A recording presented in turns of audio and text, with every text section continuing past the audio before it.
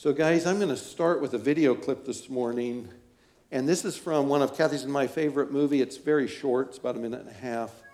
And just to give you some context for it, this is a funeral service that you're seeing.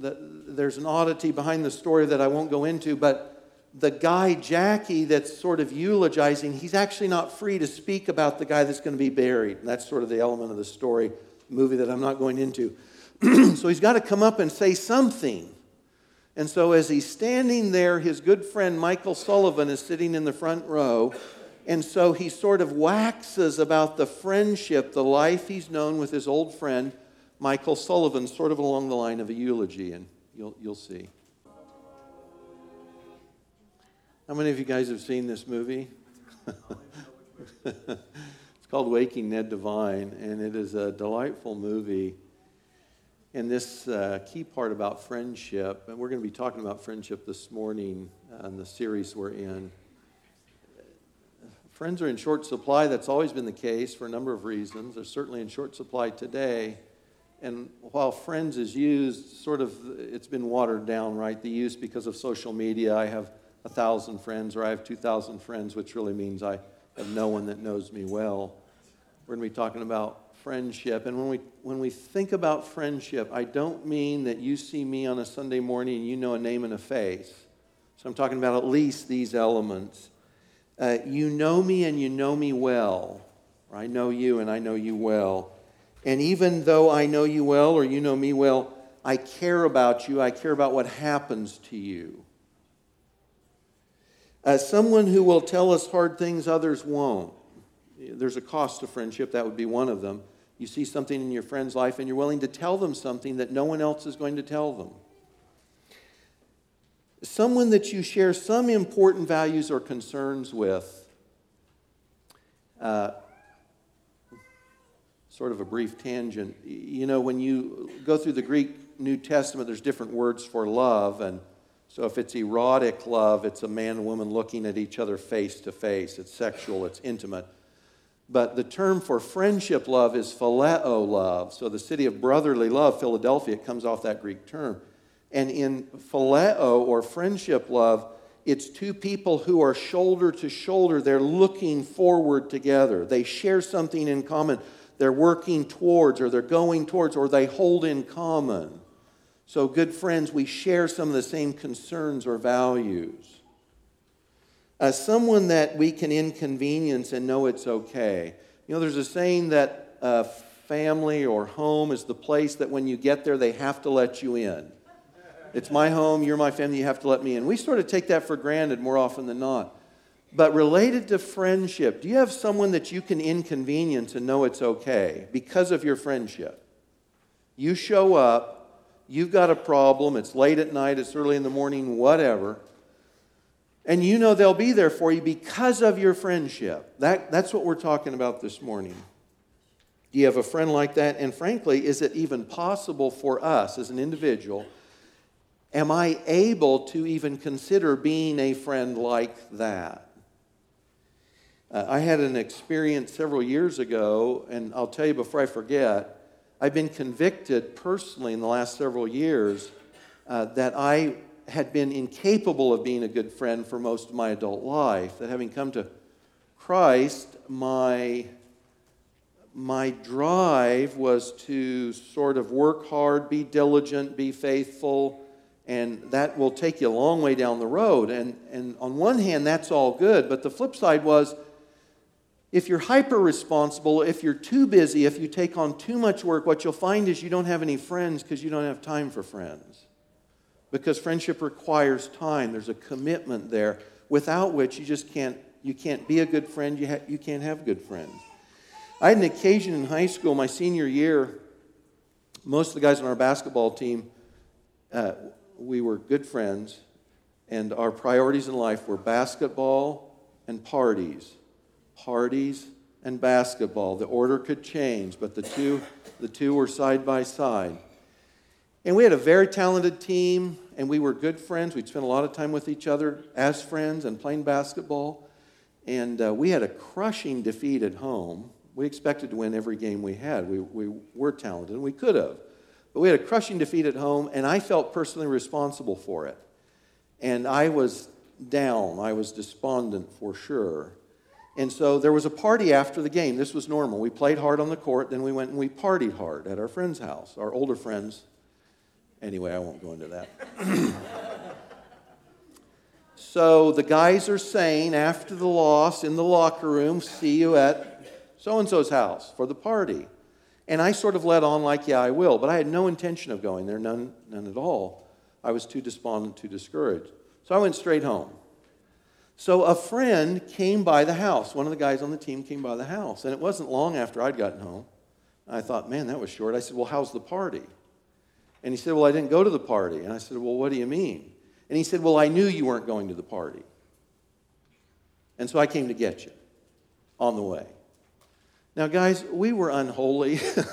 And we were the bad kind of, we were the kind of friends you don't want your kids to hang out with, okay? But we were friends to each other. And I was floored. I was quietly floored that this guy knew I wouldn't be there, that I was just letting on. He knew I wouldn't be there, and he cared enough to come and get me. And that was this guy. That was my friend Joe Cassidy. Yeah. I don't know if Joe's here this morning. If he is, he can be embarrassed, and that's fine. I didn't tell him I was doing this. So that was Joe. The first time I met Joe Cassidy, I was in grade school, and we played against each other in basketball. He was at Most Pure Heart, I was a Holy Name, and he was the center, and I was the center. And that's how we get to know each other. And didn't know Joe well, but got to Hayden High School freshman year, sat down at a lunch table, and Joe's across the table from me, and I meet Joe to chat with for the first time. So I told my mom when I went home later that day, I said, hey, I met Joe Cassidy at school today. And she told me things about Joe that I never knew. She said, well, Joe Cassidy was born 2 days after you at St. Francis Hospital. You guys were in the infant nursery together. I never knew. And she said, and by the way, she said, I shared the same room with his mother, with Jean Cassidy, who was this lovely, lovely lady that put up with yahoos like me when we were teenagers.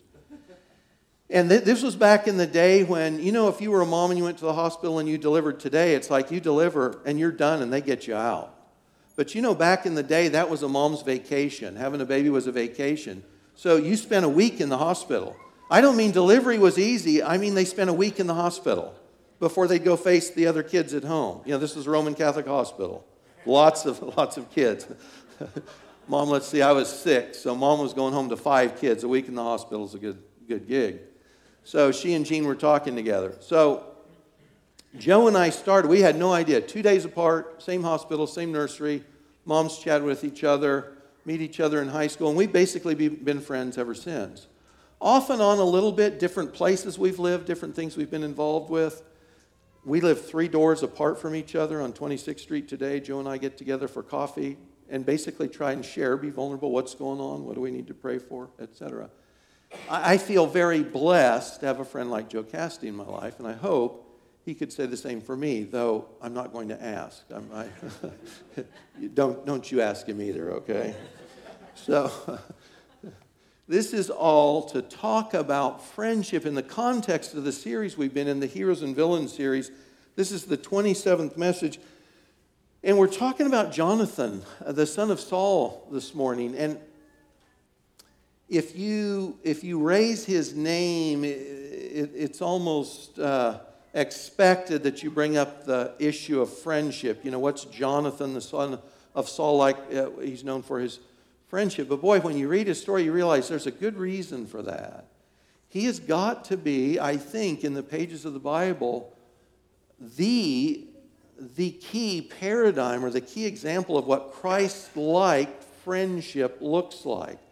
Remember, the whole series is about looking at heroes of faith in the past to see what faithfulness in the image of Christ looks like. And Jonathan is just this outstanding example of Christ-like faithfulness. In fact, the more you look at his story, the more times you see this looks like Jesus, this looks like Jesus, this looks like Jesus. So, 2 things that we want to happen through the series. One is we simply see more of Christ, right? So the whole series is about Christ as the ultimate hero. And so when we look at heroes of faith, we want to see the life of Christ in those heroes of faith so that we see Christ more fully. That's the big deal. We're drawn to Christ more fully. But also, because we're Christians and because God's work in the life of a Christian is to reproduce the life, the character of Christ, we not only want to see Christ, but we want to be drawn more fully into His image in our own transformation, in that work of sanctification where the Holy Spirit's making us more like Jesus. So when you look at Jonathan, what you see is this Christ-like faithfulness in the way of friendship at a really phenomenal level. And he's one of those examples. I'll forget the name of the first king, but sometimes in the list of the kings, you'll see a father that's absolutely wretched. And he'll have a son that's absolutely great, or vice versa.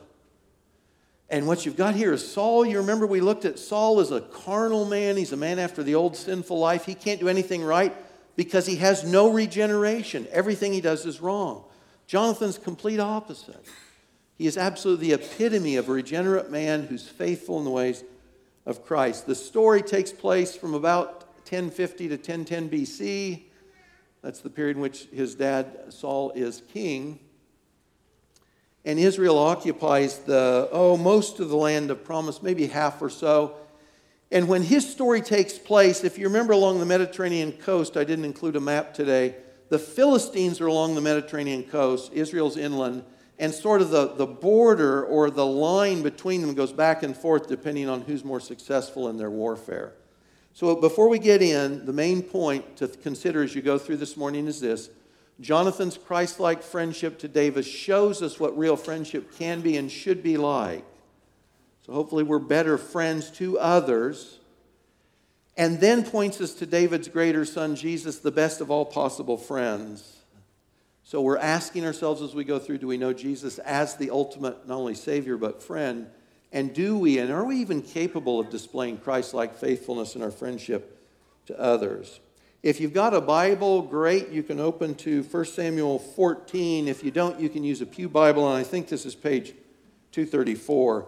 So Jonathan just comes out of the blue in the story of Saul and David. He's introduced in 1 Samuel 13, and it just tells us, doesn't tell us about Saul's sons or when he was born or any of that. It just says that Jonathan went up and he took over, he defeated a Philistine garrison. Because the border there's between the two countries, the Philistines have set up strongholds where they're keeping the Jews in check. And so he goes in and defeats the Philistine garrison. Well, in chapter 14, we get more of the same, and that's where we'll pick up. Starting at verse 6, and basically there's a Philistine garrison on an exposed high area. They're below that garrison. Jonathan says to the young man who carried his armor, "Hey, come, let us go over to the garrison of these uncircumcised, the Philistines." And listen to the language. It may be that the Lord, and Lord is all caps in your Bible. That means it's Yahweh. It's the covenant, personal, proper name for God. It may be that Yahweh will work for us. For nothing can hinder the Lord, Yahweh, from saving by many or by few. That's a guy of confidence, isn't it? He says this. It doesn't matter how many are for us. It doesn't matter how many are against us if God is for us. You can preach that on another day, right? That God could save if there's just two of us, or God could save if there's an army. It doesn't matter. If God's for us, we'll get the victory. So his armor bearer says to him, "Do all that's in your heart. Do as you wish. Behold, I am with you, heart and soul." Jonathan is the kind of guy who engenders loyalty and confidence in others. He trusts in the Lord. He's confident in God, and therefore he elicits that kind of response you see from his armor bearer. Verse 8, so Jonathan says, this is the plan. We're going to cross over to those Philistines. We're going to show ourselves to them. If they say, wait until we come to you, we're just going to stand here and do nothing. We'll wait. But if they say, come up to us, we'll go up because Yahweh has given them into our hand. And this is the sign. So they don't know what our plan is, but we do.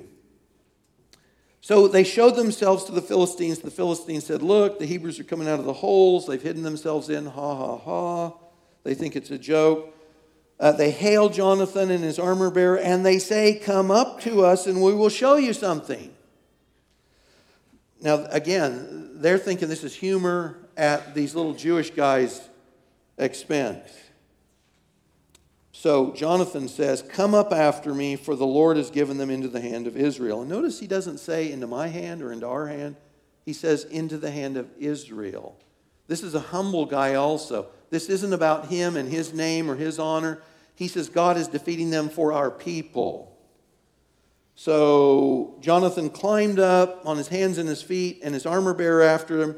And they, the Philistines, fell before Jonathan and his armor bearer. It goes on to say they slayed 20. 2 guys slayed 20, and they overcame many more. 1-to-10 ratio, because God was on their side.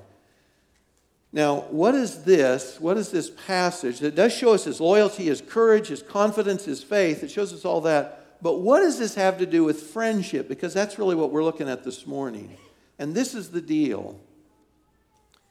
You can't be a good friend to others if life is all about you. I can't be a good friend to you if life is all about me.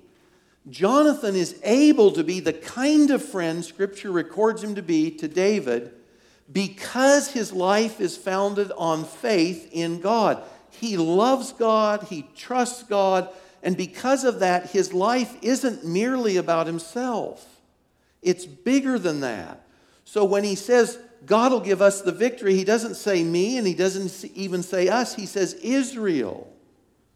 He can be a selfless man because his life is founded on faith in God. And what you'll find is if you have no God, if your God is little, if you don't have something compelling that's bigger than your life, everything you do and everyone you interact with is all about making you feel okay about you, about me feeling okay about me.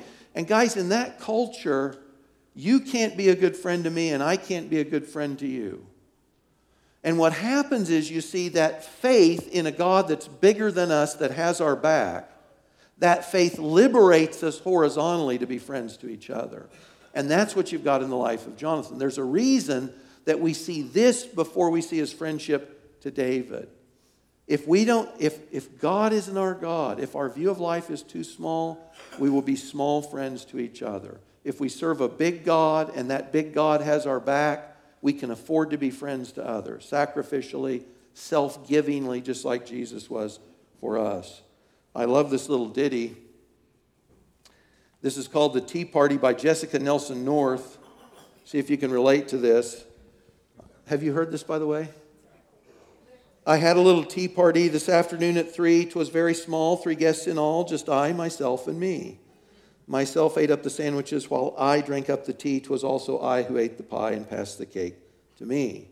That's life for lots of us, guys, even in ways that we don't know, that we think we're okay, and it's like, nope. If you find that I need this from that person, or I've got to have this, or I've got to have that, it's probably because life is still all about us, because we don't have Jonathan's kind of faith. We don't have that kind of life. We're not able to give ourselves away to others. Think about this before we move on. Do we have a vision of God? Do we have a vision of God's grace, of his mercy for us, like Jonathan's, that liberates us to give our lives away? You have to have a vision bigger than yourself. You have to have a sense that I'm taken care of. I can afford to give myself away in friendship to others. And if I don't, is there a fear? Is there a controlling desire? Is there something that God wants to simply free me from? Usually we know if there is. God will show us. God will tell us. Is there something that's holding me back from that kind of faith and that kind of ability to be a friend? If there is, what is it? What does God want me to do about that? So this is into the text that shows, that highlights Jonathan's friendship. And guys, it's just a few verses. This is 1 Samuel 18, 1 through 5. We'll look at one other passage, but really there's just 3 verses here that I want to key in on because they're the ones that show us most clearly what kind of a friend Jonathan was. 1 Samuel 17 is David and Goliath. But you put this in perspective. David was delivering the groceries to his brothers. And his brothers were with Israel's armies faced across the valley of Elah with the Philistines on the other side. David's just the runt of the litter, the youngest boy that dad can do without, to take the cheese and the wine and the bread up to his brothers and to some of their commanders in the army. He's not dressed well. He's been with the sheep. He probably stinks. He stinks and he doesn't look good. He's just there on a mission to take the stuff to his brothers. And along the way, he takes down a giant with a sling and the stones, right? That's just happened, and this is what follows next. Verse 1, as soon as David had finished speaking to Saul, the soul of Jonathan was knit to the soul of David, and Jonathan loved him as his own soul. So we don't know how old Jonathan is, older for sure. He's more important in the life of Israel at this point. Remember, David's already been anointed as the king, but nobody knows it. Jonathan doesn't know it. Saul certainly doesn't know it yet at this point. He's already been anointed, but no one knows it. Jonathan loves David. It says as his own soul. That sounds familiar to me. Maybe it does to you. Jonathan loves David as he loves himself. Does that sound familiar?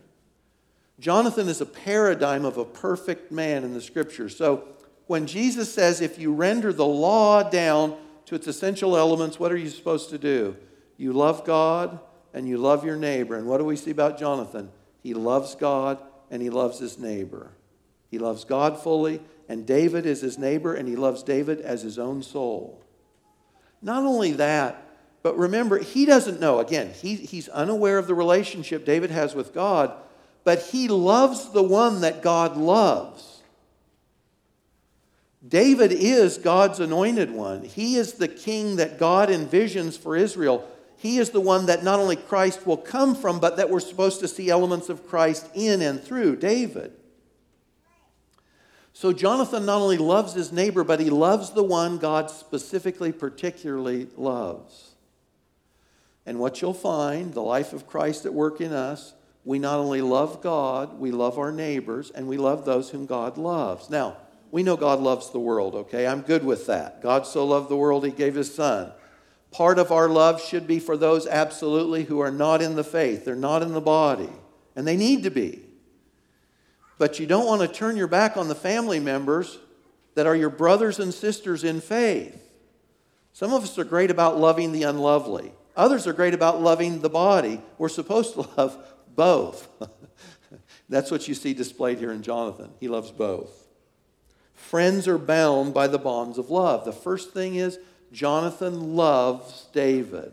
And by the way, Scripture and God wasn't embarrassed to say Jonathan, a guy, loved David, God's man as well. Our culture has become just so confused, corrupted with the whole notions of friendship and love and all those things that it's hard to keep things straight sometimes as we read this. But Jonathan loves David as he loves himself. The other thing is this. Look at verse 3. Now remember, as far as anyone knows, Jonathan is the greater, David is the lesser. Jonathan made a covenant with David because he loved him as his own soul. So actually, there's 3 times in which, in their story, Jonathan makes or confirms or reiterates a covenant with David. At this point, Jonathan is the more important, more powerful, more socially prestigious person. And he bows down, so to speak. He reaches down to make a committed covenant with David to say, I will never harm you. I will never harm anyone that belongs to you. I will always bless you, and I will bless anyone that's connected to you and your family. He didn't have to. He loved David, but he went a step further and he told him, I'm committed to you and you can count on me. I'm here for you and I will never do anything except bless you. I'm here for you and I'll bless you. I will never harm you. When you get to the 3rd time, the reiteration of this covenant, it's in chapter 23, verse 17. Jonathan says this to David. So time has transpired and the story doesn't tell us how he came to this realization. But Jonathan says to David, you will be king over Israel and I will be next to you. He's not next to him because he dies. He's killed in battle. But think of the words. Saul assumed Jonathan is his eldest son is the next king. Jonathan looks at his friend David and says, I know you're going to be the next king, and I'm good with that. And I just want to be there with you at your side. That'll be great. selfless, no envy, no recrimination, no jealousy. One of the things you'll find about friends is friends share a commitment to each other, and they can afford to rejoice in what their friend gets, whether they get the same thing or not. Can I rejoice with my friends when they're blessed in a way I am not? Again, is my life big enough? Is enough of the life of Christ in me that I can afford to rejoice when others are blessed in ways I may not be and may never be? The fourth is in material possessions. Verse 4, and this is visually really compelling. You remember, David's a young guy. He's a teenager, certainly. He's probably not as big as Jonathan. He's not well dressed. Again, he's come from the sheepfolds. And what does Jonathan do for him? Jonathan stripped himself of the robe that was on him and gave it to David, and his armor, and even his sword, and his bow, and his belt. And David went out and was successful wherever Saul sent him, so that Saul set him over the men of war. Jonathan literally took the cloak off his back and put it on David. You know, we talk about the shirt off our back. That's exactly what he did. David is not dressed well. Again, he's come from taking care of the sheep. He was in his grubbies. Maybe if you and I are painting at home, he looks something like that. Somebody says, we can do better than that. Here, have this. That's what Jonathan did for him. He also gave him his weapons, all his armor. Think of this for a minute. Samuel tells us that back in those days, the Philistines controlled basically metallurgy. So basically, the Jews have little, if any, swords or spears because the Philistines won't make them for them, and they won't sharpen them. What have they got? They've got farming equipment. When they go to battle with farming equipment. David had no weapons for war. That's why he used a sling and a stone. And Jonathan gives him everything he needs to succeed as a warrior. And that's what the story says. He becomes the leader of the army of Israel. And it's the weapons of warfare Jonathan gave him that become the instruments he uses to lead Israel's armies against the Philistines. So you've got here, Jonathan sees what David doesn't have, and he says, let me help you. And he gives him the clothes off his back, strips himself to give David the clothes off his back, and then he gives him all the weapons of warfare David needs to succeed as a warrior as well. Friends, provide for each other's needs. And then last, this is from 1 Samuel 19. Turn the page in your Bible or whatever it takes, one chapter up. This is from verses 1 through 6. I'll keep this part brief just for time. Saul's determined again to kill David. And he's told the servants and he's told Jonathan. And Jonathan stands up and defends David to Saul. And you remember in another element of this story, when Jonathan says something about David that Saul takes wrong, Saul throws a spear at his son to kill him because he's ticked at Jonathan's attitude towards David. So here, Jonathan spoke well of David to Saul his father and said, don't let the king sin against his servant David. He's not sinned against you. His deeds have brought you good. He took his life in his hand. He struck down the Philistine, Goliath. The Lord worked a great salvation. You saw it and rejoiced. Why then would you sin against innocent blood by killing David without cause? Saul listened to the voice of Jonathan, and he swore, as the Lord lives, he shall not be put to death. Jonathan called David, and Jonathan reported to him all these things. Jonathan brought David to Saul, and he was in his presence as before. So you got two elements here. One is that Jonathan defends David. David's being falsely accused, and Jonathan defends him. And the other thing is he reconciles him. And one of the things you see here is that friends stick up for other friends. Now, in this situation, David's being accused of wrongs he hasn't committed. And so Jonathan tells the truth in defending David, tells the truth to Saul, but he also reconciles the two because David come back. He's only temporarily, because Saul's losing his sanity, of course. But temporarily he comes back and they're restored. That relationship that was broken is restored. You remember that Jesus said in the Sermon on the Mount that the sons of God would be the peacemakers. You see exactly that element at work in Jonathan's life. So you've got here in his life this epitome of a godly friend. He trusts and loves God. He loves his neighbor. He's a model of commitment. He provides for David, his friend, the things David couldn't have, at least at the time, provided for himself. And he stands up for his friend when he's falsely accused. Stands up for his friend verbally when he's falsely accused. That's a good friend. That's a good friend. Do you have, just for a moment, just pause, do you have a friend like that? Do you think you have a friend like that? And are you that kind of friend to anyone else? Are we even able to be that kind of friend to anyone else? Now, I hope that all of us have a friend like Jonathan. I hope that we're all capable of being a friend like Jonathan.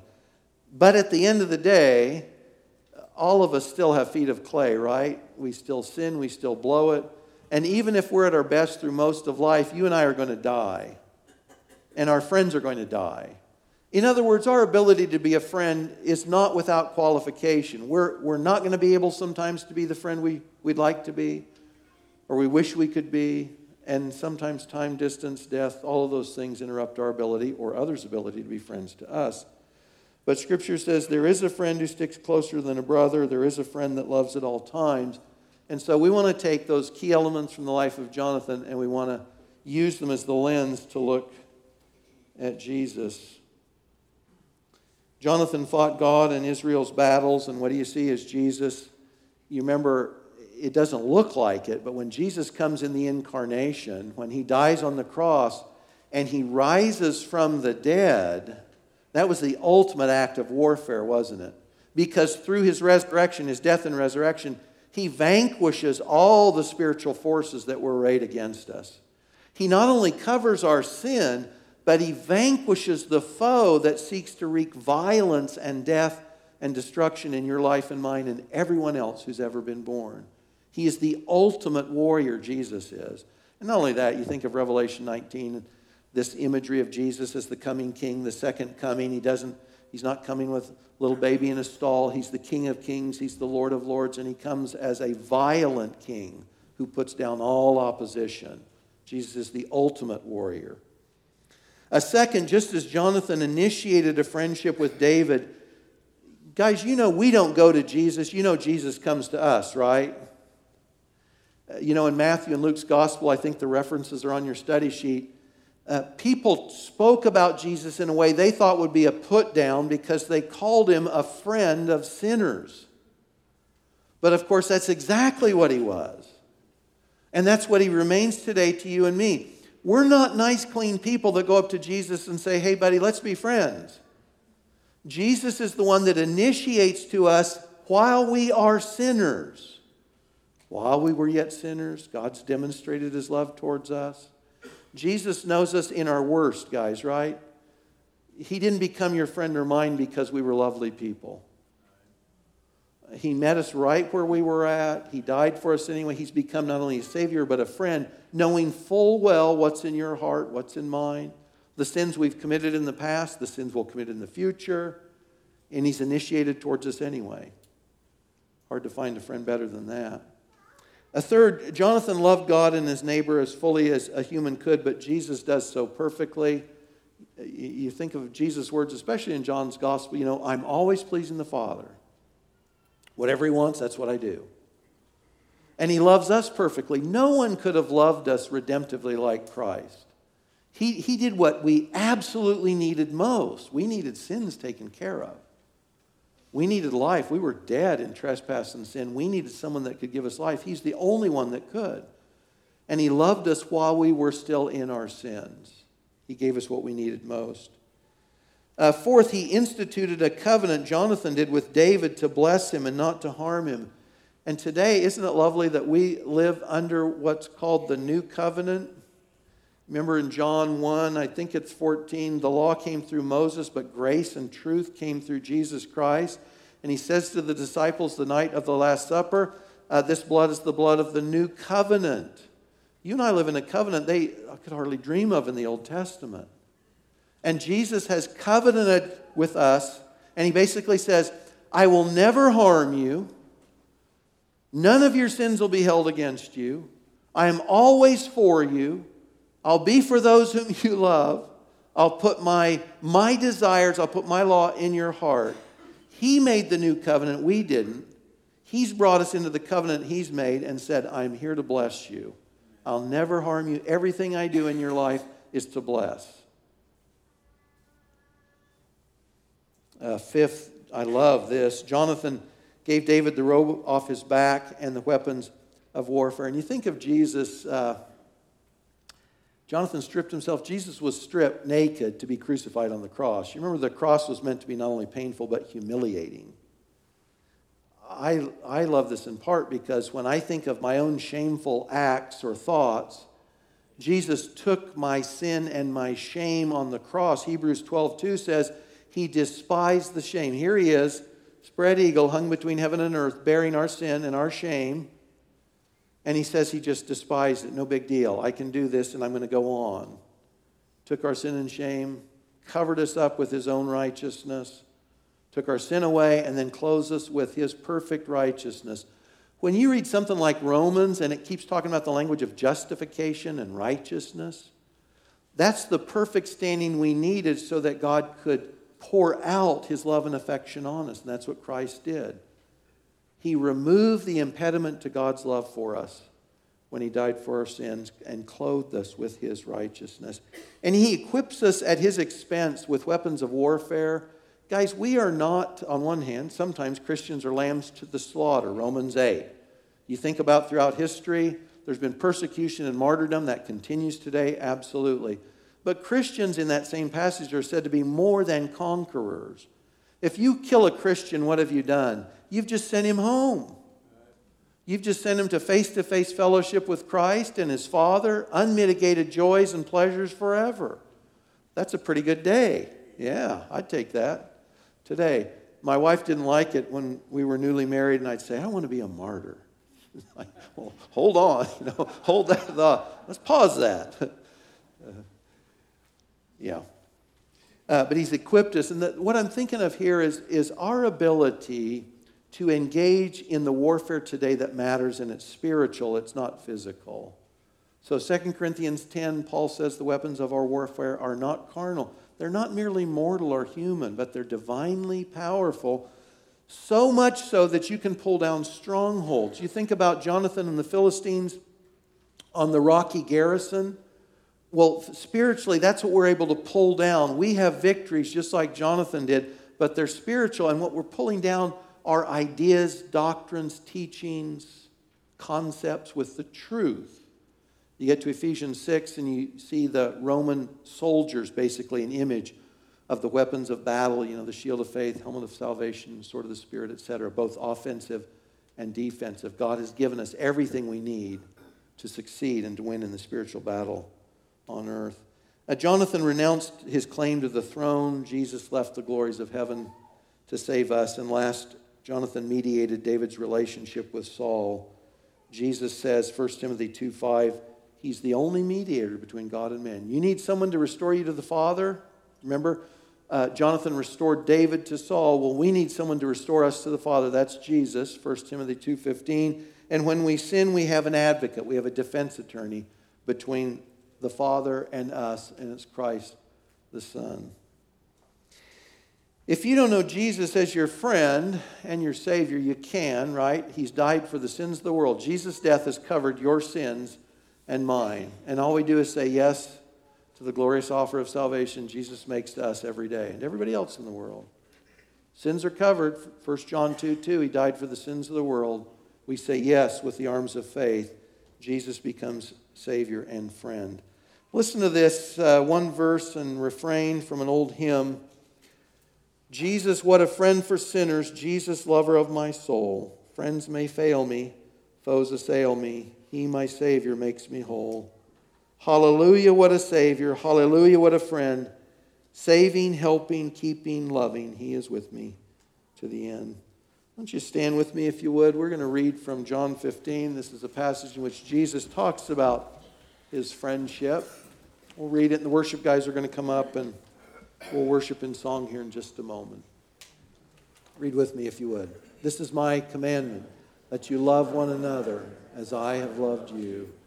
Greater love has no one than this, that someone lay down his life for his friends. You are my friends if you do what I command you. No longer do I call you servants, For the servant does not know what his master is doing. But I have called you friends, for all that I have heard from my Father I have made known to you.